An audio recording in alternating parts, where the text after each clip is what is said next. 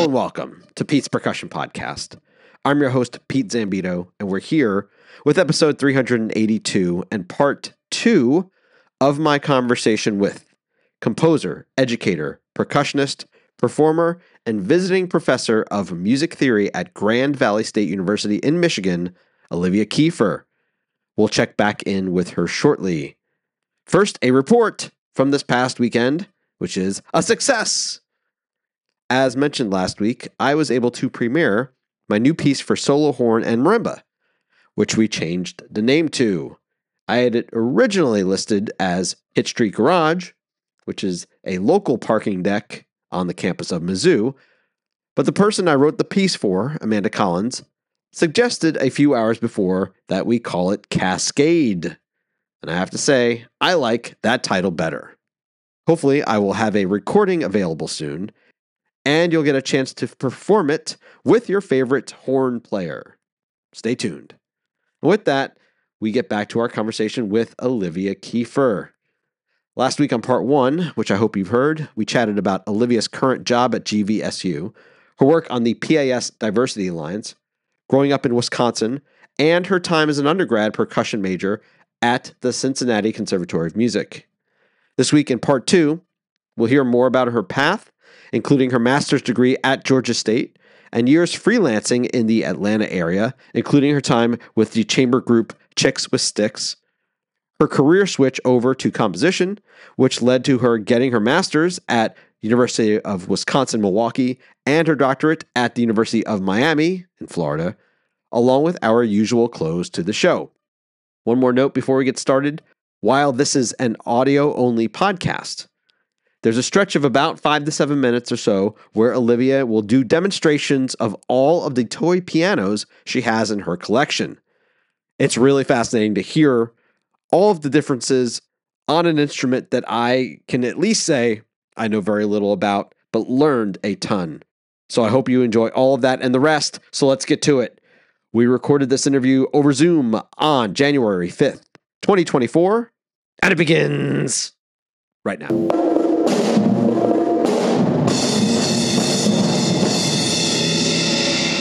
What happens after undergrad? Let's see. So, yeah, I finished all my music stuff, but I still had like 9 credits of whatever academic stuff. So, like, CCM back then was like a true conservatory model. And it was on a trimester system for like regular school year, I think. So maybe it was quarters because there was probably a summer quarter. So it was like 10 weeks. And you had to take X amount. So you had to take like music stuff. And then there were some music electives, of course. But then there was, you just had to take X amount of credits and literally anything else. So I didn't have any requirement. I didn't have to take math. I didn't have to take any sort of like, well, there was like a English 101 sort of class that people had to take, but I got out of that because I took the AP English test. So I didn't have to do that. I tested out of that. But anyway, the point is I had to finish some of my academic credits. So I actually finished in like August 2004. And at that point, I had already, during that year that I didn't really think of myself in school. So like 2003, 2004 year, I was like teaching drum lessons. I was still in Cincinnati and I was like teaching drum lessons and delivering pizza. And I was a part of this actually really wonderful church. And I was so burned out. I was like, I am never going back to school again. But I was pretty aimless in life. I wasn't sure. I was kind of floating. I didn't know what was next. All of a sudden, I found this email that I had missed. It was like, I found it like 3 months later, but it was from Stuart Gerber, who went to CCM. So I knew Stu because he was there like maybe my first 2 years. He was like finishing his doctorate and stuff.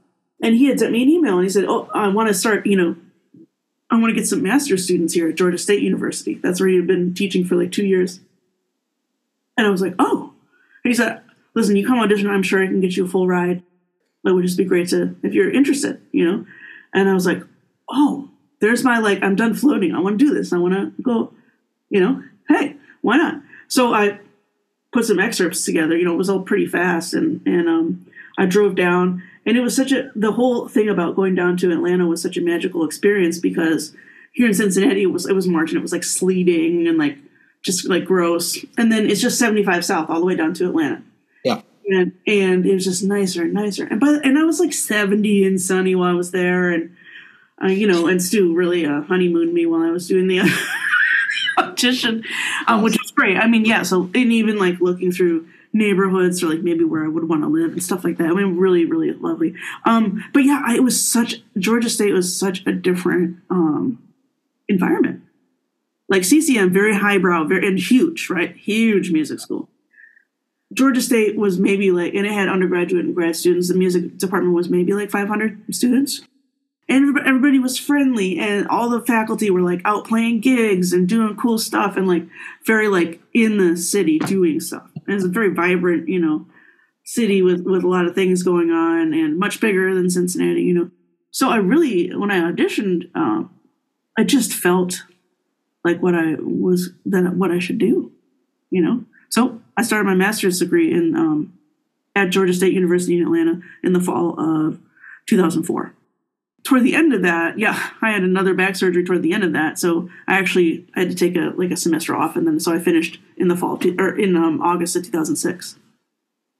And so, at my time at Georgia State, I was working with Stuart Gerber, who's like amazing, and he gave me all sort of performing opportunities. And then almost right away, I joined the Chicks with Sticks percussion group that is made up of women who were like freelancers around town. So Karen Hunt, Courtney McDonald, Lisa Morris, and at that time there were 5 of us. So Lisa Gillespie, and they were all people who had studied with Jack Bell at Georgia State back in the day, or most of them.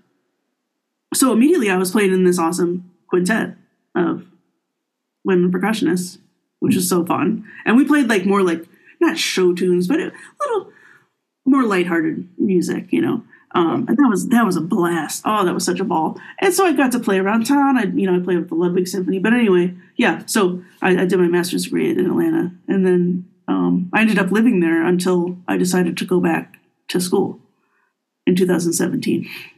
So I was there 2004 to 2017. When you get to Atlanta, what's the first, versus being in the North, what's the first, like, oh, I'm not in the North anymore situation you hit? I don't know. Or food you tried? Well, I tried grits for the first time when I was in Cincinnati, actually, so I had experienced that. But the barbecue is really good there. Yeah. Wow. Atlanta's sort of an international city, so it's not quite the South, but it totally is, and it's kind of not at the same time. Yeah. I was the first time I was regularly hearing pretty deep Southern accents, which was cool. I really enjoyed that. That's where people started to notice I had an up north accent, Hey, those hard A's and E's and O's, Yeah. Oh, so wait, you're not from here. I guess. And the weather. It was like Cincinnati's like 4 square seasons. Yeah. Right. Atlanta is like hot. 3 of them are winter, but yes, go ahead. Yes. It's like warm and then sort of rainy and for a little bit. Yeah. I think the weather was the number one thing. The weather and hearing all these different types of accents. Yeah. Similar, different, aside from being a grad student, but just in terms of either teaching plan, style, things that you working with Stuart versus working with Jim. Well, Jim was percussion ensemble. Al was my lessons teacher. So I studied with Al all 4 years. Well, it's interesting because Stu came from CCM too. Yeah. And he went to Oberlin before that, where he studied with Mike Rosen. So there's this whole sort of connection. So as far as like music and ideals, like Stu, there was certainly familiarity. Yeah. There's sort of a CCM family thing. But his teaching style is much different than Al's. Al is a very unique individual and teacher. So Stu had a much different teaching style. And also I was a grad student then, so the expectation was that I kind of had my own artistic vision. You know what I mean? Sure. But it was the same. I would come in with stuff, and I became a better percussionist.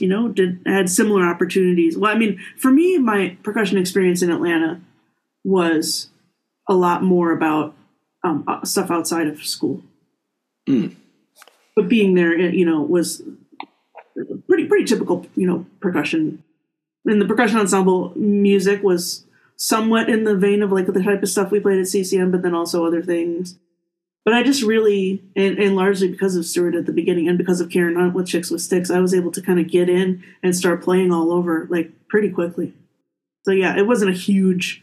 Besides the culture of the music school was very different than CCM and like Georgia State and CCM for sure.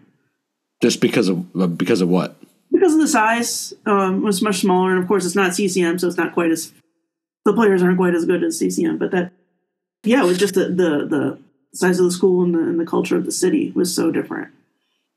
Yeah. Yeah, which is great. I mean, I loved it there in Atlanta. I mean, the traffic was hot trash, but the traffic is worse than Miami, no matter what people say. They're like, oh, Miami's so bad. I'm like, yeah, I've been there it's not. Nothing like Atlanta. I mean, there are elements of it, like certainly like rush hour, maybe there's 6 lanes, but Atlanta was like, oh my God. I feel like it's probably still this way there now, but there was just such an openness for ideas. There's so many venues to play music. You could, it's easy to form an ensemble, which I did and was part of them. And there's so many places to play and like a lot of excitement and audience for various things. And there's always been a great like weird music scene there. There's a venue called iDrum, which if you went to iDrum, you always knew either it was going to be weird or great or both. Okay. So I did a lot of stuff at iDrum, either playing, and then eventually I joined the music committee for a while. And I did a lot of work at iDrum toward my end of my time there in Atlanta. Yeah, it was just great. It was just great. So many things to do. Well, what is this, the iDrum place? What made it weird? Oh, I mean, it's been around. It had been around forever, and it still is around. It's just in a different location. But it's a combination of art gallery and like art space, and then also concerts and everything. And it's spelled EYEDRUM, and also there's like literary stuff. And yeah, I mean, there's always always great people booking shows, and sort of this family. There's a place. There was a whole like noise fest that happened there. Nice. Went to one time, and that was really interesting. And like, yeah, just weird as what I would call like weird music, but groups that really were just kind of out there, like improv stuff, and like you would go to a show where it was like be like sort of an avant-garde-ish metal band and something else, or just like and so many cool different projects that people would put together. Like let's say there's a literary thing, and somebody would compose the music for the background, or like I started something called the Composer Concert Series. I did the concerts of that, where I would have 2 different composers, and they would each get like a half an hour, and they would find their own performers and do the music. But it'd be like these little profile concerts and stuff, where it was like you could do stuff like that, like at iDrum, no problem. Or like my friends and I, we formed a percussion group, like 6 of us, and we played some cool music. And like I kind of would sit in as an extra for a couple of things, and you just like, hey, we're whatever percussion ensemble, and you could just book a show at iDrum. They're like, percussion stuff, like anything goes. Awesome. Theater stuff. So it was that type of venue. And when I got to Milwaukee after Atlanta, I was like, okay, where's the weird music place? Where's the, and there was only like one, so yeah, I mean, it's just like very, very cool. Very cool. And you said you were teaching you were teaching adjunct at that time as well? Mm-hmm. Yeah. From 2009 until when I left in 2017, I taught percussion at Reinhardt University, which is a small liberal arts college north of Atlanta. And yeah, so I was there for 8 years, and it was pretty small when I started out, but the numbers really grew. So I taught lessons. I did the percussion ensemble and percussion methods. And then I was able to teach more, so I taught world music for 4 of those years. And also briefly I taught another class called FYS, like I think it's first year experience or something, sort of like a topics-based welcome to Reinhardt type of thing. So yeah, at the height of my busyness there, I mean, holy cow, I was teaching like percussion methods, world music, percussion ensemble, and lessons, all at once, which is like very full time, but when it's a private college, they'll turn a blind eye to how much you're teaching, Yeah. And at different times, I would have, like, say maybe the beginning, I would have 3 people in the percussion studio, and at one point I had like 11 people in the percussion studio. So it was, and percussion ensemble, except for the time when there was like 11 people, other people could play in percussion ensemble, like clarinetists or whatever. As long as they took methods and they were willing to like practice, they could be in percussion ensemble, which is really fun. Yeah. It was a great experience. I loved it there. But they were never going to hire me full time. They just weren't. Just because, or they they were fine with the arrangement as it was, kind of thing, or there was no push for them to make it anything more permanent? Yeah, I think, probably financial reasons is the main thing, because let's say if Reinhardt needed a full-time science position, well, they're definitely going to do that over a full-time music position. Sure. And they would have had to create. Now, I think, had I known better, had someone explained to me that at the time when I had a huge amount of people in my lesson studio, that I could have gone to HR and they could have given me benefits and made me a lecturer. Yeah. That would have been something. But I didn't know that. Sure. I didn't know that until someone else did it, because they had a bunch of students and they were like, I was like, oh, man. But nobody ever told me. I didn't know anything about that. But yeah, so there was never a budget for that. And kind of what an experience that kind of led me to, part of what led me to go, okay, I have to do something else with my life or take a new direction, was that the last 2 years I was there, myself and Matt Anderson and the dean of the School of Music, Fred Tarrant, we put together the Reinhardt Contemporary Arts Festival. So it was like art people, and then there was like theater production of some kind, and like a movie and like whatever. So the first one was like really not very well attended, but it was great. We had 3 guest composers, and then the second year was a little bigger and a little more well organized. The first time it was 2 guest composers. The second time it was 3. Anyway, the vice president of the university is very like into arts, wonderful Mark Roberts. So we were able to meet with him that second year, actually, the vice president of the university, and put it together, and he was very supportive, and he was able to get some money and everything. So he was great, and he would come to concerts, hang out at the local bar in Canton type of thing. And I was hanging out with other faculty, and he came and sat right next to me, and he said, "You've done such wonderful things here. We would love to make a full-time position for you, but I don't know when." And that was when I went, this is never happening, So, I left. And I didn't have a doctorate, And you didn't, I guess you didn't want to pursue that path, or?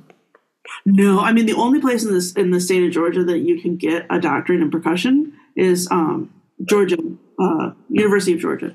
Yeah. That program there was so not, it's like orchestral based. Right. And I would have had to do a bunch of, it just not for me. And that just would not have been a good fit. And so, yeah. But that's the only place you could get a doctorate. And, it's something, because along the way, it's something that I still had considered was, well, maybe I'll get a doctorate in percussion somewhere else. But because I had started composing and that was really going somewhere, I made the crazy decision to go back to school for composition. And I'm not at this point willing to get a double doctorate. No, that's fine. I'm never writing a dissertation again. Never. But, yeah. So that was I decided to go back to school for composition instead of going on with percussion. Because of that, I just didn't. Yeah, not that it's not a great school. It is a great school. So how do you know about the composition program at Milwaukee? Kind of random. So I applied a bunch of places for my master's in composition. And there was sort of like a first round of applications and then a second round. And so I got interviews at a lot of different places, but I wanted a full assistantship. So then I did a second round of applications that were like rolling admissions type of places. And then, so it was really random. I don't know if it was like one of the 7 gifts of the Holy Spirit that came and sat on my head or something, but I was literally just in my car and I thought, oh, what about Milwaukee? Like, yeah. And I don't know what thought process brought me there, but I applied there, UW Milwaukee. So, and that was a place that gave me money. Of course. So I went there. They should. Yeah, I went there. So, yeah, it was quite random. And actually, it was kind of funny because I had sent them an email and applied and everything, but then they didn't reply back right away. And so I thought, oh, maybe they just, and then he was like, oh, yeah, please come. And, so yeah, and that was an interesting experience because, first of all, going to school at 37 and then doing composition, very different. Yeah. And it was I was kind of a weirdo composer because it's very sort of electronic music, really out there stuff, a huge electronic music component because John Wellstead, who was my teacher in my second year, created the electronic music. Oh boy. I don't know what it's called, but anyway, it's a big program at UW Milwaukee that he started that back in '82. Honestly, even though I knew I was going to go there, and I had gotten a full ride, and part of my assistantship was in the percussion studio, I didn't know what I was getting myself into, Yeah. So yeah, it was different. It was really different. But I had a wonderful time there, and I learned so much, and I got to play. I got to play in the percussion ensemble. And Alex Weir, that was his. So when I came in, that was his first year teaching percussion there. Mm. So, and but it was, I think, maybe it was adjunct that first year, and then he got a full-time position after that. So I was his first graduate assistant. And so it was cool because we're kind of the same age and just coming in at the same time. And it was really great working with him. So yeah, it was something else. What makes for either in terms of coursework or job situation, what is part of a typical, as you see it, kind of composition degree program? Well, I don't know what is typical for people, to be honest. But at Milwaukee, it was it was funny because it was 11 or 12 years in between when I had finished my master's in percussion and when I had started, and so they wouldn't take any of my classes as a transfer because it had been too long. Oh, interesting. Okay. Yeah, so I had to take research class again, and stuff like that, and all the theory again, and all the. I mean, honestly, if I had been able to transfer my stuff from my first master's degree, I could have done the program in a year. Yeah. Because there's music history, so all that stuff I took again. So there was a lot of, but of course it was different teachers and different classes. So yeah, I mean, it was still, as far as composing stuff, it was just taking lessons. Really was taking composition lessons, and then there were some interesting classes that I was able to take too, because of the electronic music program, I was able to take some good sturdy classes in electronic music composition, and those were great. Really, really great. I wrote my one and only fixed media piece, which I'm very proud of. It's really good. But anytime I've tried to do stuff with electronic music since then, it's just trash. I don't know. I think but I learned so much. It was great, But that was the main thing. Yeah, I was taking lessons in those electronic music classes. That was what kind of really separated it from a performance degree. Everything else was your standard history, theory, blah blah blah, gotcha. Which is good. I learned a lot in those classes, having taking them again. But yeah, I was taking them again. Sorry, remind me where you went. Where for doctorate? University of Miami in Florida. Right. Mm-hmm. So, and how are you aware of that composition? Yeah. So I said the first summer thing I did outside of high school was it was a Charlotte New Music Festival. Okay. For 2 weeks. Composer camp, but you go and they have it's just great. I mean, you stay in I forget which school it was at in Charlotte, but you stay in the dorms there and everything, and they have one or two guest composers and a few guest ensembles. So it was a Bayo string quartet and then Great Noise Ensemble. You were commissioned to write a piece for one or either of those. And then you get 2 lessons with the different guest composers and everything. I didn't end up taking a lesson, but so it was Mark Mellitz was the first week, was a guest composer. And Mark had already been my hero, but that was the first time I met him. Yeah. So it was almost like being starstruck. I was nervous. I was dropping things. He was a superstar to me. Now he's a dear friend and a superstar, but nice. Yeah. So I got to take a lesson with him. And then the second week, the guest person was Lansing McCloskey. And so my roommate, so he ended up being my teacher at Miami, but my roommate, Dana Kaufman, who's an incredible composer, she's at UC Riverside. She does a bunch of opera stuff, but her and I were roommates, and she was there to, to do the composer camp, as it were, but also to, to be with Lansing before she was about to go to do her doctorate at University of Miami. So that's how I met Lansing. And actually I was his chauffeur while he was there because I had a car. So they asked me if I would drive him around. So yeah, I would pick him up from wherever he was staying, and every day. So I got almost every day I was able to be in the car with him for a total of a half hour every day. So I spent time with him and with Dana. And I just loved Lansing, and actually Miami was one of the places I applied for my master's as well. But once again, it wasn't an assistantship situation. So, but it ended up being that for my doctorate. And so for my doctorate, I applied in like maybe 6 or 7 places, and Miami was the one place where I got in, But I also applied at some places like I thought at that time I need to get my doctorate at a really fancy school, So I was applying at places like Cornell and Princeton and stuff like that, or places where they actually give you like a stipend. And at Princeton, you get like $30,000 or something like that, in addition to free tuition, as it were. But I was so happy. I mean, Miami's where I wanted to go anyway. So, that was great. So I went to study with Lansing and do that.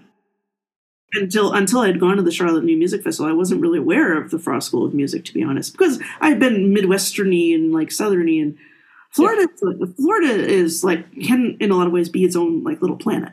Sure. Well, and Miami in particular is even different from the rest of the state. Yeah. So Miami was a magical adventure. It was great. It was really great. I got an outstanding education there. I will tell you that. Yeah. Really, really good, rigorous, but just wonderful teachers, wonderful classes, and the TA work that I got to do. Sometimes I was a TA for various things, so that's just like grading and attendance and stuff. But then a lot of times I was teaching the classes as well. Yeah, I mean, it was great. Very, like I said, very rigorous, really outstanding. I feel like I earned that doctorate. This was like intense. Yeah. Is this when the toy piano enters the picture for you? No, toy piano entered the picture when I was in Atlanta. Okay. Yeah. So that same summer, 2015, when I went to Charlotte, or a little before that, my friend Amy Odell, who was the guitar player in my band that I had in Atlanta, Guitar. Yeah, guitar. Yeah, she's just an incredible pianist altogether. She commissioned myself and a few other composers to write pieces for her, toy piano solos, for a concert called Find Your Inner Child, but also to record a CD. It was all commissions. She gave me the idea to write a piece for 2 toy pianos, one in each hand. Oh, nice. Yeah, it's called Nobility of Homophones, and she played the heck out of it. And but that's how I first got excited. So then I went to Charlotte, and when I got back, my roommate at the time had found me a toy piano at a garage sale. So then I had my own, And at that time, I got the crazy idea. I was like, oh, what if I just wrote like little 1-minute pieces for my friends? Yeah. Things like that. So I started writing little 1-minute pieces. And by writing, I mean like I set up a little thing. So it's called Texture of Activity is the name of the book of the first 55 ones that I wrote. But where I'd have 60 minutes from when I sat down at the toy piano to when I uploaded a video of me playing it onto YouTube. So this wasn't like, right. This was like sort of composing and improvising at the same time. Sort of. So, because it was like, essentially 50 minutes, because I would need to like actually play it and record it and put it up on YouTube within that 60 minutes. So that was a project that took me through a lot, There were 55 of them, a good Fibonacci number. And then and all the titles are like inside jokes for the people we're dedicated to. Yeah. And then I was like, whoo, I'm done with toy piano. But then like 6 months later, I started another one, this time called Playing the Changes, where I did the exact same thing, except there are 72 of them. Oh, boy. Yeah. So, but with Texture Activity, what I would do is I'd play them, and then kind of over time, I would transcribe them by ear. So the entire Texture of Activity is notated, and it's a book that you can buy, but I give it for free to people. And I turned 10 of those into a book of vibraphone solos, actually. 10 short pieces for solo vibraphone. And then the other 72, I have about like 20 of those transcribed. But so just, 127 miniatures, that piece for Amy. And then in the middle of that, Amy and I went together to the first Florida International Toy Piano Festival, the inaugural. Okay. So, and she went playing Nobility of Homophones, but also she was like an artist there, so she played some other people's pieces. And then the next year, the director, Elizabeth A. Baker, she called me and asked me if I would be the composer in residence for the second year. Yeah. So then I wrote a bunch of pieces for like the guest performers there. So like I wrote a quartet that was for toy pianos, like cello, violin, and mandolin, and things like that. So yeah, I mean, I've been like, woo, toy piano, but it did start in Atlanta. Gotcha. So what was the focus of your diss then? So it was a piece, and then I wrote about the piece. Okay. A double concerto for toy pianos and chamber orchestra. And then, so 2 players who have 2 toy pianos each. In the beginning. But 4 different ones, 4 different, very specific toy pianos that have different timbres and different hammers and different, all that kind of stuff. Amplified chamber ensemble. And then, I wrote about the piece. So there's one chapter in there, but that's all about like toy pianos. A brief overview. Sure. And then I write about, writing about your own music, or I should say for me, writing about my own music was like, writing the piece itself was like a joy, as it always is for me. But writing about it was like, woo, it's intense, And then also part of the dissertation, so like, a little intro, but then, so writing the piece, it's like a whole, I wrote the piece, wrote about the piece, but also I created the toy piano chamber music database. And that was a huge part of the dissertation where I looked everywhere and to everyone and created the first and only, not exhaustive, but pretty damn close to, library or, database of chamber music that has toy piano in it, and also some large ensemble pieces. And before that, there is the toy piano library, which is online, and it's great. It's a great resource. But it's chamber music and solo music. And so actually I used that database as a huge starting point for the toy piano chamber music database. So I'm very thankful for that as a resource. So that is available on my website if anybody really wants to find any sort of chamber music that has toy piano in it. Okay. A lot of pieces. There's a lot of pieces. Yeah. Mm-hmm. So it's been, and I've collected a number of the ones that you see here are ones that actually I decided that I wanted to use for the double concerto. Because when you have all the range together of all those instruments and the different timbres, it's really quite an experience.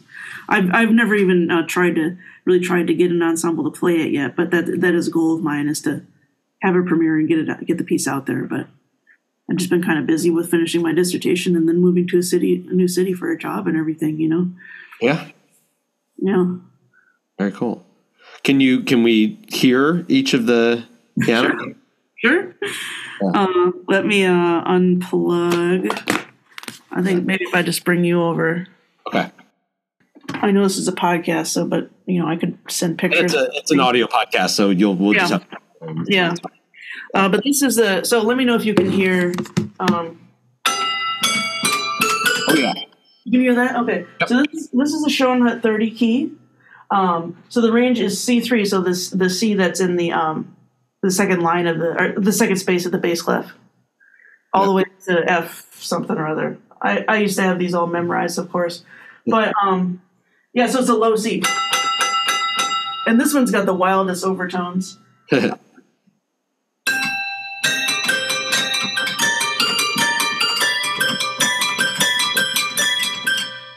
I'll play the same thing on every one. So that's a little 7/8 thing.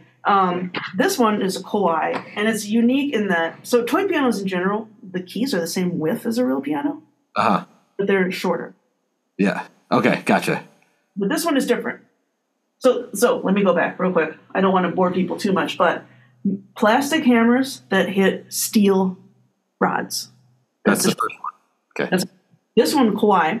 Yep. Is wooden hammers that hit aluminum tubes.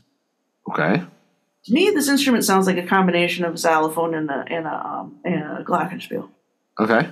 This is high. So that's the lowest one. This low C, C3. The highest note on this one is C7. Oh wow. Yeah. I wish I could had some Mozart memorized.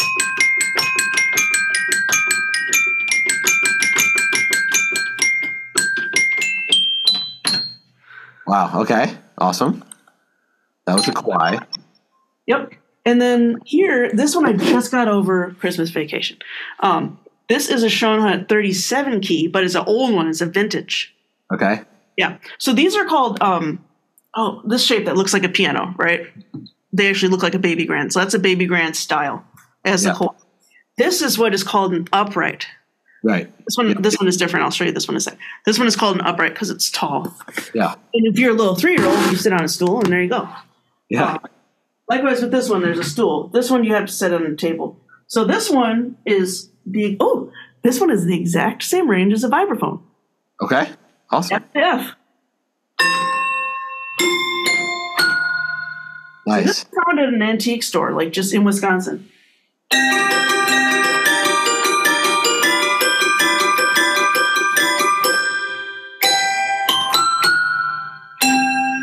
Nice. Yeah. Okay, this one now, this is called tabletop because it sits at the table. This small one underneath. That's a Jamar, okay? Oh, by the way, this Schoenhut is from the 90s. This Kawai is new. Yeah. This Schoenhut is probably from the 70s or 80s. Not sure. This Jamar is from anywhere from the 50s to the 70s. Okay. And this one is exactly the same range as the Schoenhut except for an octave up. Okay. So this is C4. Yep. So I'll play low. Oh, the keys stick on this one. I'm going to play that up an octave.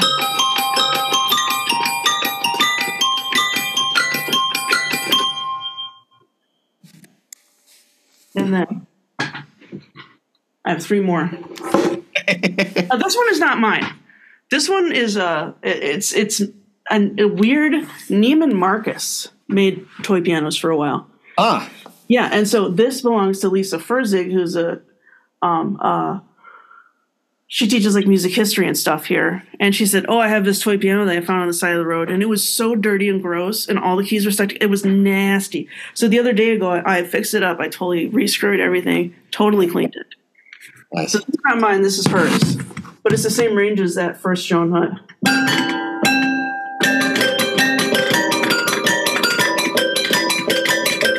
And this one also, you can open the lid, and when you take the lid off of any of these baby grand styles, they do sound significantly different. Gotcha. They're much louder. Now, this one is a percussion interest. This next one, this is a Schoenhut that is well over 100 years old. Okay. Oh yeah! Wow, look at that design. John Cage wrote, as far as we know, the very first toy piano solo. It's called Suite for Toy Piano. Okay. This is the type of instrument he would have played on. Mm. It may have been this very, type of instrument. Where do you see the black keys are painted on? Yeah, I was gonna say they're not raised. Nope, they're not raised. They're painted on. So it's a diatonic instrument. It's just white keys. Okay, gotcha. And so is Suite for Toy Piano. I gotcha. Okay. Now this. Oh, I forgot to tell you, those other 2 were plastic hammers on metal tines, including this one. This one is wood hammers on steel. They're almost like little glockenspiel bars. You probably can't see, but it's literally like a baby's glockenspiel in here. Got it. Oh yeah. Yep. And in fact, these may be metal hammers and not wood. I can't see the hammers at all. Yeah. This is an old instrument, real old. And this last one is a Michelson from France. This one is probably from the 50s. This may be a knockoff, to be honest. I don't know. But this one is wooden hammers on steel tines. Gotcha. And I love the sound of this one. Oh, let's see if I can. Oh, I'm just missing the E key. Yeah.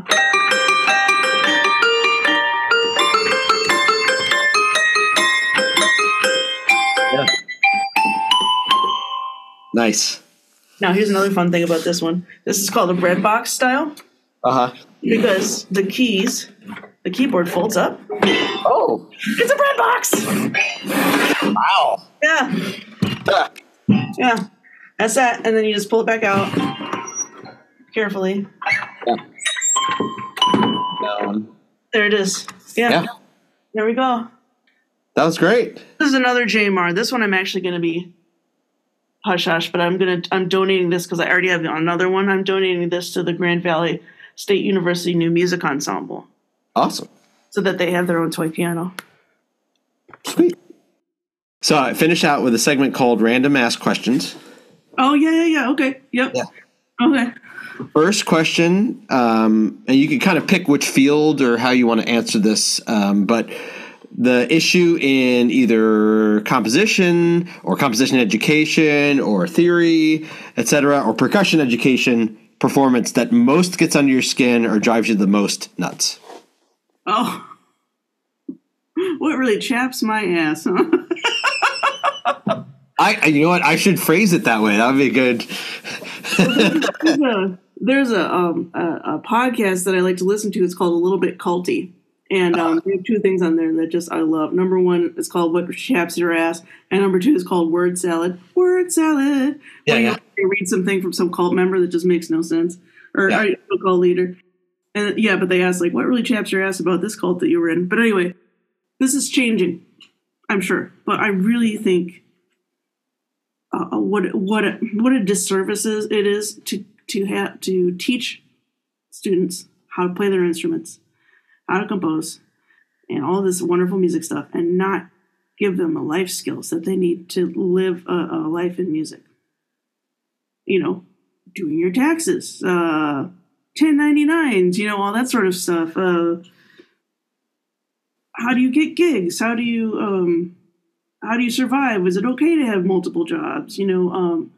There's just so many things like that are needed to pursue a career in music that are just not part of the university system. Now, they are more now. I know that some schools really have great stuff, but for a lot of places, I think they don't. They just go, all right, here's how you become good at X, Y, and Z, but they don't tell you any of the practical skills necessary for life in music. And that's what chaps my ass. Yeah. And that can be something that I should take part in changing. So, yeah. Yeah.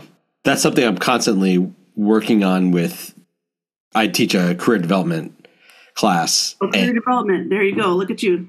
Because we have an arts entrepreneurship certificate here at Mizzou. Oh, one of the schools that's taking care of business. That's great.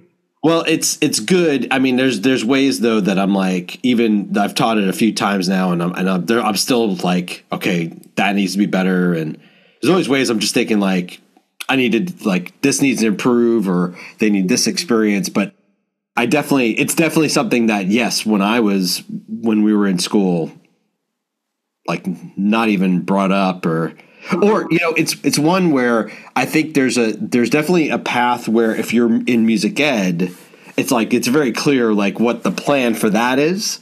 Yeah. But if you're not, then it's less clear. Yeah. Yeah.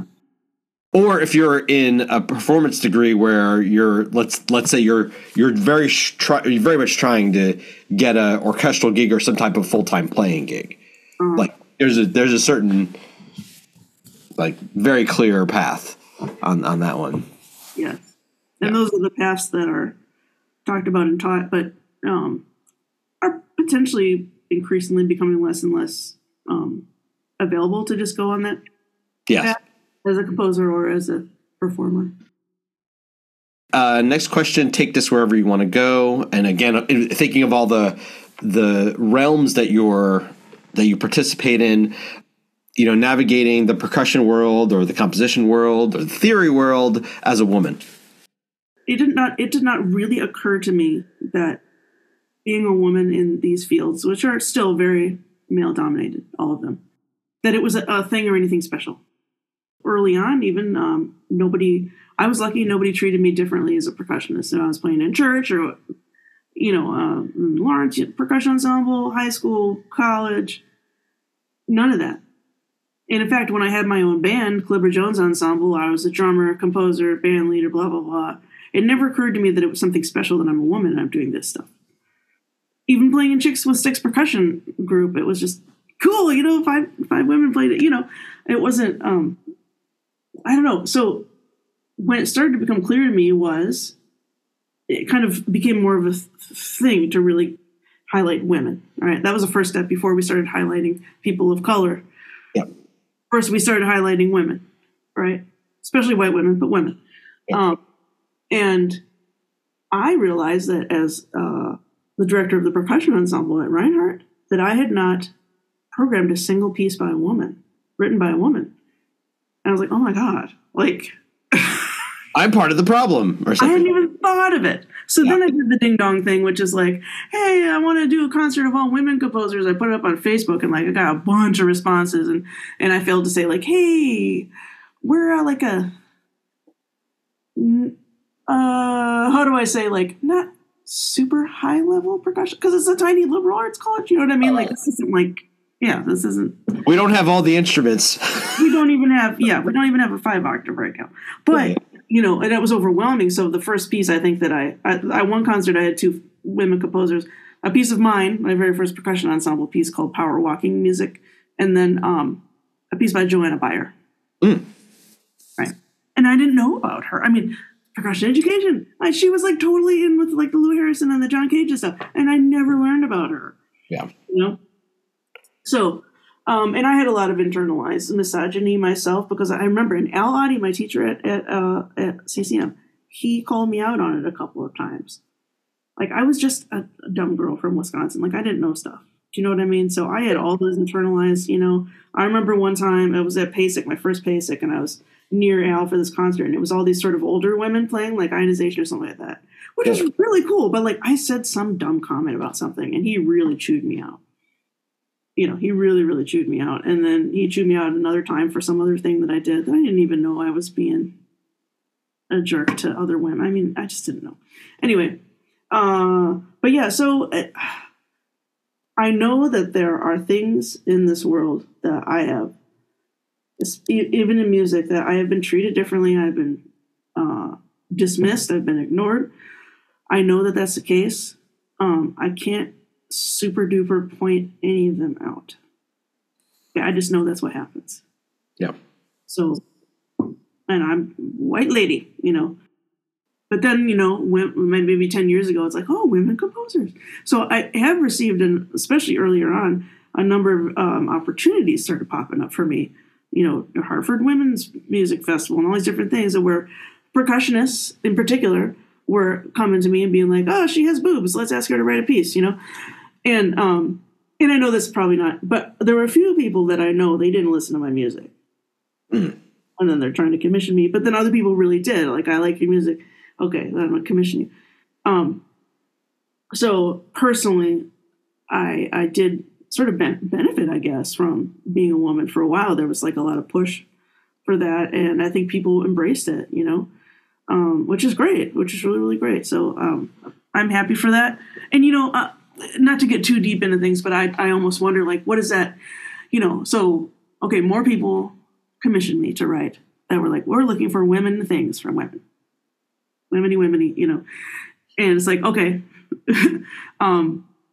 those things that I received from that, were those extra opportunities for me just because I'm a woman, or were those the type of things that dudes would get, and now I'm just on the same playing field? You know what I mean? Like, and that I maybe wouldn't have gotten. I don't know. Because percussion has never treated me poorly as a woman, as far as I know. I really don't think so. I've never, in all my time teaching in the percussion studio, right, or nobody ever was like, ew, a woman, or nothing like that, In composition, it's a little more hairy, There is more nitty-picky. And strangely, in composition, I think the way that you look and present yourself is more of a thing than as a performer, although that's a thing too, Like, being a fat, white lady, middle-aged lady is not the best look right now, If I was like real pretty or something, I might have a little more opportunities, but whatever, people can eat it, But overall, I think I have been, especially coming into composition later in life, meaning I didn't start writing music till I was in my early 30s. Saying that, okay, I have been exceptionally lucky that I have not been harassed sexually. I haven't received any of that type of, I don't think I've deliberately been like excluded, or some of the, and I've had wonderful teachers, just wonderful. who never made me feel anything other than a composer, a musician. None of that stuff. And so many women have had horrible experiences with teachers and just, and just getting taken out to dinner for whatever, and then the guy's hitting on her, or just, things like just terrible things. I've had none of that. And so I feel very lucky. I think that's just, but I'm not here to speak for other people. That's not been that bad for me. It's been a wonderful experience, And for instance, like I keep saying it, but having gotten to play in Chicks with Sticks was one of the most informative, anyway, it was really good for my growth as a person and as a musician. That was a really special experience. All right, getting to other questions on the more fun side. Anyone ever nailed an impression of you? And if so, how'd they do it? I think one time, there's an Instagram post that still exists. Somebody took a picture of me. I'm standing somewhere and I'm making sort of gesture. Yeah. Apparently it's a very teacherly gesture that I did at Reinhardt. So some of my former students started like quoting me on Instagram, like in the comments. And one of the comments was deliberately from Percussion Methods class, because those drum pads that are like the black ones that sit on the head and they have like the raised middle and they're super. Oh yeah, yep. Grew up with that. So I had a couple of those for people who were naughty and didn't bring their drum pad. So what I would regularly say, who wants the assy drum pad? And people were commenting stuff like that. But I've never seen somebody do an impersonation in person, which I would love if they did, but I haven't. Yeah. We'll have to get on that. Yeah. All right. What is the most impractical item of clothing you own?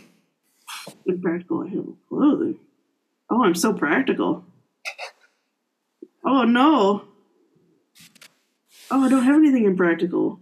I'm the most practical, non-glamorous. Okay. I don't know. I'm sorry. I got nothing. Nothing. All right. That's fine. What is your biggest kitchen mess up? Oh, well, recently, okay, so a number of things happened. It was the middle of finals week. I got a really bad cold. It was like a Wednesday night. So this was like 2 weeks ago. I was in the kitchen. I was trying to open a can of peaches with this crappy can opener that I got. When I moved, I sold all my kitchen stuff. And so I just had this crappy like Dollar Tree can opener. There was an accident. You probably can't see it, but I significantly sliced my hand right here by the thumb on the can opener, and I had to get stitches. Oh my goodness. So yeah, unfortunate can opener incident, followed by 2 nights later, and let me just, so people don't think I'm a ding dong, let me remind everybody that I had a bad cold and my brain wasn't working.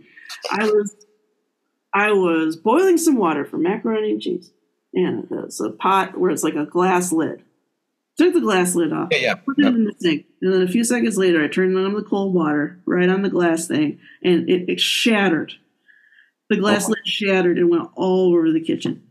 Oh my gosh! I still see myself or my cat were not sliced or hurt in any way, unlike the can opener incident.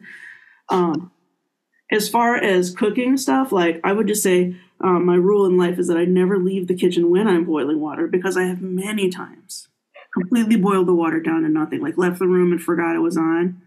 Oh my gosh. Started like a smoky, smelly mess. Yeah. So we stay in the kitchen. Anything is on the stove. I do not. Yeah. Fair enough. Now, on the other side, do you have a cooking? You have a specialty or a special dish? Oh, there's only about 3 things I can make really well. That's popcorn on the stove. Mm-hmm. My Uncle Jimmy's meatballs. Nice.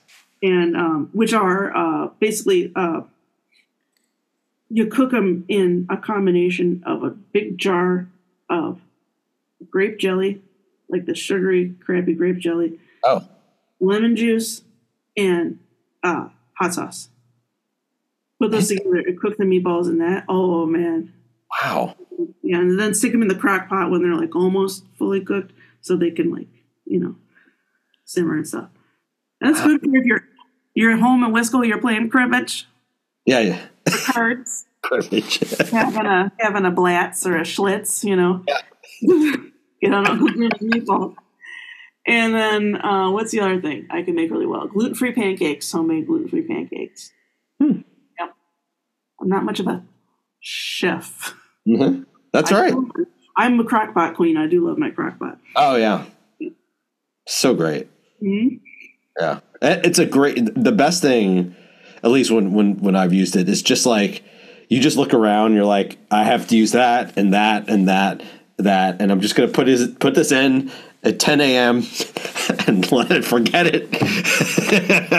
You got taters, veg, and meat. You are ready to go. You got a good soup. Yeah. Or stew. Yep, yeah. Yep. Mm-hmm. Very great. What's a great movie and what's a terrible movie? Recently, I went to the theaters and I saw Maestro. Oh. It was so good. It was so good. Now, I did not read anything on the internet before or after. So I know people are complaining about certain things. I don't know what they're complaining about. It was amazing. It was so great. And in the theaters too, right? Like, yeah. Holy cow. And Bradley Cooper, like, I mean, it was a very emotional experience for me watching the movie because Leonard Bernstein, it was like going to see Jesus or something. He's like such a, I've read all his biographies like way back when I was at CCM and everything. Anyway, but that scene where he conducts the like end 15 minutes or so of Mahler's Second Symphony, just the resurrection. I mean, it's like one of the most glorious sections of music ever in the world, right? Yeah. So he's doing he's doing exactly. Yeah. He's doing Leonard Bernstein, but and I haven't seen Lenny conduct that on like video or anything, but just a few weeks before that, in orchestration class, we had gone over that very section of Mahler's Second Symphony in class. So there's these little things that, like, so what I did is for myself is I kind of went on Google Translate and translate all his little notes that are in German, Mahler's notes that are in German, everything, so that I could know exactly all the little stuff he was saying. And there are a few notes to the conductor that are very specific things to do. And Bradley Cooper did those things in his conducting, in those little things that nobody would know unless you literally like went in there or unless your conductor has done it. I mean, I was just shocked. I mean, it was so good. Great movie. I think the worst movie I've ever seen is Mission Impossible 2. Oh God. John Woo? Maybe. I mean, still it's Tom Cruise, of course, but yeah.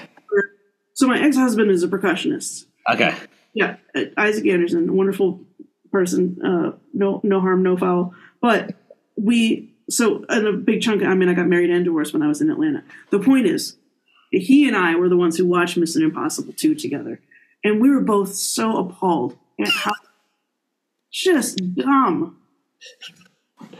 Oh, I can't even, I need to watch it again to see exactly why it was so terrible, but Mission Impossible 2. Gotcha. This is just a memory. It's just very specific memory. It's just a sense memory. Yep. Now, okay, so back to Mahler 2. Have you seen the conducting video where the person has spliced together like no emotion, starting with Boulez to like, I can't remember the dude, Vasquez or something like that, where it goes from like the tiniest conducting gestures for the end of Mahler 2 to the most ridiculous. Have you seen this video? Great. No, I haven't seen it. It's tremendous. I'll send it to you because I show it. I show it in every class that it seems relevant in. Because it's so much fun to watch how everyone composes. And Bernstein is one of them. He's he's kind of in the middle end. But he does like the hug and then the back, and then it's great. Rocky. Yeah. Yes, the Rocky. All right, what's a favorite book? Oh my gosh, so many. I have all my books. I saw you when you moved your camera. You have Dune over there. Oh, I got all the Dunes. Yeah, I had those over that first COVID Christmas, that was just like, so COVID was in March and then that whatever holiday, but that winter time. So I read all 6 of those during that time. Okay. Wow. What's my favorite? Well, here's one that I like. I'm just pulling it off the shelf. Glass Castle by Jeanette Walls. Oh yeah, I read that a long time ago. Yeah, it's a movie. I haven't seen the movie. I'm not going to, but the book is wow. The book is really great. What that's about? Because what was she in, like Kentucky or West Virginia or something like that? Is that what the? Yeah, she was somewhere kind of rural. Well, they moved all over because both her parents were like very mentally ill, right? Yeah, and they kind of moved all over the place, wherever her dad could get work and everything. So, but I think it was all like around in Appalachia kind of thing. Yeah, it's a fascinating book. That's one of my favorites. Yeah, that's a good one. All right, do you have a sports fandom? No, I have I don't watch like professional sports really unless it's like on and I'm somewhere. However, I do have a sort of a Wisconsin affection for the Green Bay Packers. Oh, sure, yeah. But my grandpa auditioned for the Packers back when they were called the Papermakers. And like him and many other people, they got drafted for World War II. Yeah. And when he came back, he didn't, redo that. But our family, my mom's side of the family does have season tickets to the Packers. Those are coveted. Never been to a game. Yeah. And you've never been? Never been to a game. I forgot who has them right now. I don't know if it's my cousin, but I got to go to one. Yeah. But I mean, it's the Packers. They're a cool team, and they're owned by the city of Green Bay, and just part of the family. Is Packers and stuff. So yeah. Well, it'd be interesting if you decide you want to go get you want to just go to a game, so which you would go to something in September, or do you want like a Packers experience and go to a game in December? Oh, geez, I don't know. Anything. I go to any game. Gotcha. Yeah, that would be fun. Yeah, I'd love to have the experience with the tailgating and everything. Oh yeah. Great. Nice. All right, where is somewhere that you have not traveled to that you still want to get to? Oh boy. I'd love to go to the Netherlands. I have friends there, and it just seems like Europe in general, they have all these history, old buildings. Yeah. A lot of our family history is from the Netherlands and from like Bavaria and stuff. So it would be kind of cool to like see cemeteries and things like that. Yeah. Yeah, I guess that's the first place I would like to go visit. Wow, I don't know. I've hardly been out of the USA. I've been to Canada several times. And I went to Spain for 5 weeks one time. That's it. I've been nowhere else. Well, what is the origin of your last name? That's German. Okay. Yeah. Do you have a go-to karaoke song? No. Yes. It's Time After Time by Cyndi Lauper. Yeah, that's a good one. And I could be the I will be waiting, guy. Yeah. Yeah. I could be like the main, but I'm like so terrible with karaoke. And can I tell you one karaoke story that was really Please mortifying? This is my first karaoke, and I have only done karaoke like 4 times. But if I'm going to, it's going to be Time After Time by Cyndi Lauper. But this was held in this bar called like Sister Louisa's. This is in Atlanta, and upstairs, and it used to be a church. Yeah. And so they have all these like pictures of Jesus on the walls and stuff, but they like write funny things on it, Anyway, and then upstairs we had actual pews and like ping pong tables and stuff. But on like, let's say Tuesday nights or whatever, it would be karaoke and they'd have a live organist. And so I was like, maybe I had just enough to drink that I decided to do it. And I'm looking in the book and I didn't know anything except Moon River. Okay. So I went up there and decided, and if you want, you could put on a choir gown, like a, yeah. So put on a choir gown. They also had sunglasses, which made me feel more safe wearing the sunglasses. Less emotionally vulnerable, right? Yeah. So there was something wrong with like the sound system that night. And I don't know exactly what happened, but here I am, like listening. So he starts to play the organ. I couldn't hear him for whatever reason. I think maybe the speakers went out, so it was, or I don't know what happened. But anyway, so I'm singing Moon River, desperately trying to stay with this guy, and he's playing it real slow, and he's just giving me the stink eye. I mean, just like Do you know this song? Yeah, just look, and it was terrible. It was all terrible. Yeah, and then so yeah, or if they have it, which I almost never do, a Bullet the Blue Sky by U2. I'll sing that. Oh, that's a deep cut. It's a great tune. You can hardly ever find it, but yeah. Yeah, nice. When you go back to Wisconsin to visit family, is there a place that you have to eat to feel like you've gotten the Wisconsin experience? Yes, but it closed recently. Oh, no. It closed during COVID. It's called the Golden Basket. Okay. I think on Richmond. And it's a Greek restaurant. Sort of a greasy spoon type of place, breakfast. And the best prices. And the Kieffer cousins, we would just go, like anytime anybody was around, we would go. But we called it the Golden Casket.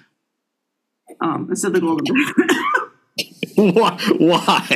Or the Golden Casket. I don't know. There's no reason. The food is so good. Because it was so good it would kill you? Like that kind of thing? Or? I don't know. Just a Golden Casket. And that's just what you called it. And that makes me really sad, because like, if we would have gone. My cousins and I would have gone together to the Golden Casket. It's closed, so we didn't even get together over this last break. I got to change that. Next year, we'll have to find somewhere new. Yeah. Yeah, gotcha. Last couple, strangest, funniest, or most bizarre performance moment that involves you. I was playing with my band, Clipper Jones Ensemble, at the Star Bar in Atlanta. And it was like in between songs. So it was like, depending on where we were set up, but like it was usually like if you're sitting from the drummer perspective, usually it would be like bass on my left and guitar next to him, or bass on my left and guitar on my right, depending. The guitar player, he brought a banana, and he opened the banana and put it on my seat while I was standing up and talking. So when I sat back down, I sat on this banana, and you cannot get banana out of your pants. It's impossible to get out of stuff. But secondly, just that feeling of like sitting down in this squashy. Oh, I know, it was so so gross and funny. I was like, well, I just sat on a banana. And it does not come out of your pants. Like, I don't know what it is about bananas. Yeah. Anyway, so I couldn't get it off. I just had this nasty stuff on my butt for the rest of the show. Oh. It's a great practical joke. But it's funny until you just keep looking at the pants like, I guess we're done. If you ever want to get somebody, or even better, like have a banana but like half peel it, so it squirts out. Right. That's what I originally thought it was gonna. With how I originally thought you just put a naked banana on the freaking seat.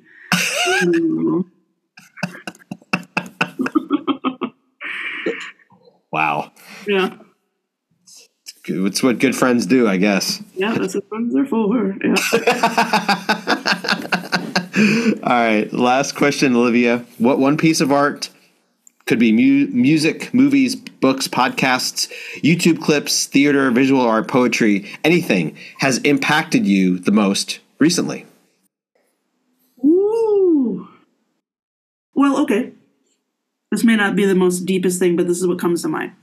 So I've been a fan of like natural history and nature documentaries for a long time. I discovered David Attenborough and his, with the Trials of Life. So I found a bunch of the videos of the Trials of Life on VHS at a thrift store. So this was like 15 years ago. So I've just loved all his stuff ever since then. The newest series is called, it's actually Planet Earth 3. On Amazon Prime, maybe other places too. But that is just like amazing, really amazing. And sometimes it's hard to watch these more recent nature documentaries because it's like everything's dying. But in this one, it's there's a little bit of that, but the last one, so it's like the last two episodes. It's heroes and then like the making of. And the hero one, it's all about people who are doing incredible things to like save animals and save habitats and stuff like that. And it's super inspiring. So instead of being like negative, like we're all doomed, it's like really positive. And that was extremely moving for me. So,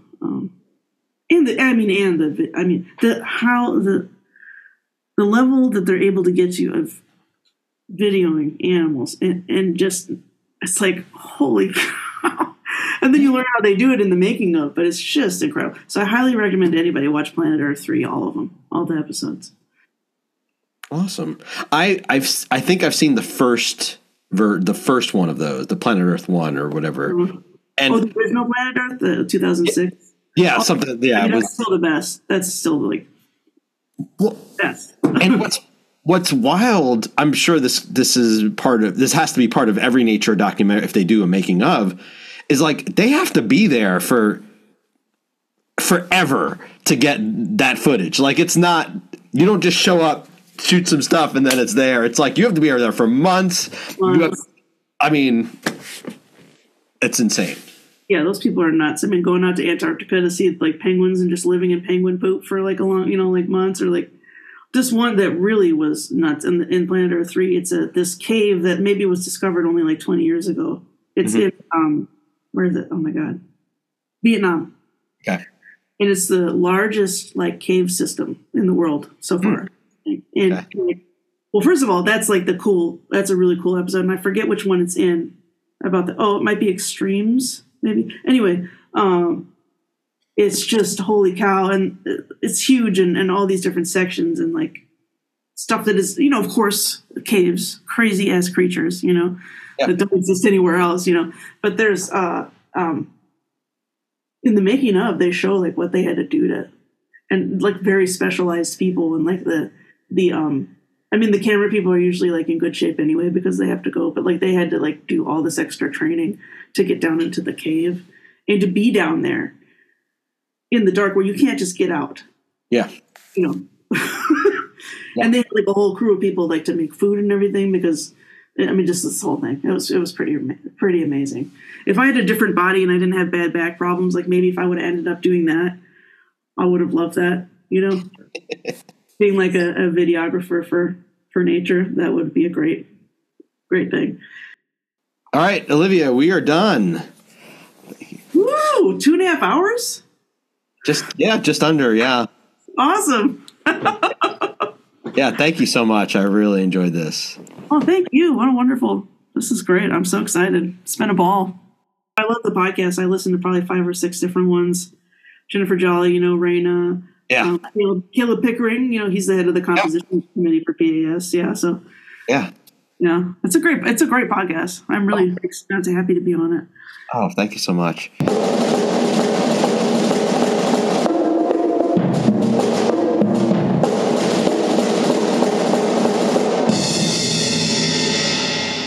What a blast having Olivia on the show. I wish her all the best success at GVSU and where that may take her. With her toy pianos and all of her commissions, and with the work she's done in the PAS Diversity Alliance. I hope our paths cross soon. Thanks again, Olivia. This week's rave is the 2023 film Somewhere in Queens, starring Laurie Metcalf, Jacob Ward, and Sadie Stanley, among many others, and written, directed, and starring Ray Romano, now showing on Hulu and other streaming services. The plot is as follows. Ray Romano is husband to Laurie Metcalf, working at his father-in-law's construction company, and has a son played by Jacob Ward, who is a solid high school basketball player considering playing college ball. Throughout the movie, he is dating Sadie Stanley, a fellow classmate at his high school, and another working-class personality. This is Ray Romano's feature film debut and writing debut, alongside Mark Stegman, and is based somewhat on his life. While Romano grew up in Queens, New York, and is quite familiar with life there, he brought up his kids in California, which is where his son was a talented high school basketball player. In interviews, Romano discussed some of the backstory for the film, along with the challenge of finding an actor who can actually play basketball. This is apparently much harder to find in the acting world than one would think. In stepped Jacob Ward, a young actor also making his feature film debut, who did a good job of not only looking the part of a basketball player, but also playing up the working class aspect of his character solidly. Also really good was Sadie Stanley, another young actor making her feature film debut and navigating the strongly Italian-American world as the outsider girlfriend and more worldly personality. Laurie Metcalf is just one of the best actors alive and has been so for a long time, so she's great as Ray's wife and Jacob's mother. And Ray Romano is really good in dramatic roles. A reminder that he was also great in a wonderful movie from a few years back called The Big Sick. If you haven't seen that film, also a fantastic movie to watch.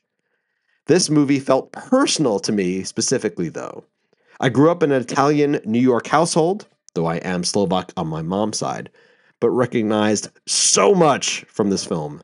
Even beyond the sports items, the movie contains an enormous amount of real moments that come from the large interactions with Romano's family in the movie. Large and loud family dinners, celebratory parties and dances for anniversaries, weddings, and birthdays, the New York accents on everyone. It was just really well done and felt very truthful to me. And while it is generally speaking a drama, it has a lot of laugh out loud moments, particularly at the end. Literally, the last line of the entire film was great. If you haven't seen it, check out Somewhere in Queens. And even if you're not from New York or Italian or straight white man, I think you'll enjoy. And that's our show. Subscribe to the podcast on Apple Podcasts and leave a comment and a rating. You can always find every episode and the show notes at the homepage at petezambito.com/Pete's Percussion Podcast, the episodes. The show is also on SoundCloud and Spotify and many other podcast locations. If you're on Facebook, like the page Pete's Percussion Podcast.